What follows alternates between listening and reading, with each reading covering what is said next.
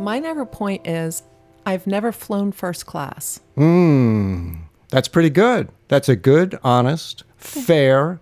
Thank you. point. Thank you. We're Do I both get surprised. Yes, you do get it. I So have wait a minute. flown first class. Wait.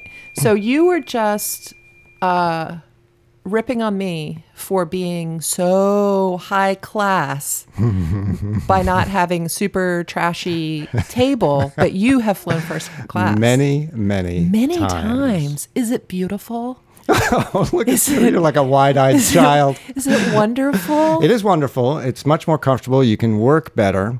You can sleep better. The reason I have done it so much is because, oh, look at you. Tell me more about first class. I used to commute to New York for work every week. I yes. flew 100 times a year. And so I had a lot of miles on Delta and would just get bumped up all the time. Not all the time, but very often. Still do, even though I'm no longer a frequent flyer and I've dropped out of most of my status. Man. So how do you still get? I get bumped down. I'm like, under the wing. Oh, I booked row A window, and they're like, no, you're now in Z bathroom pull down seat.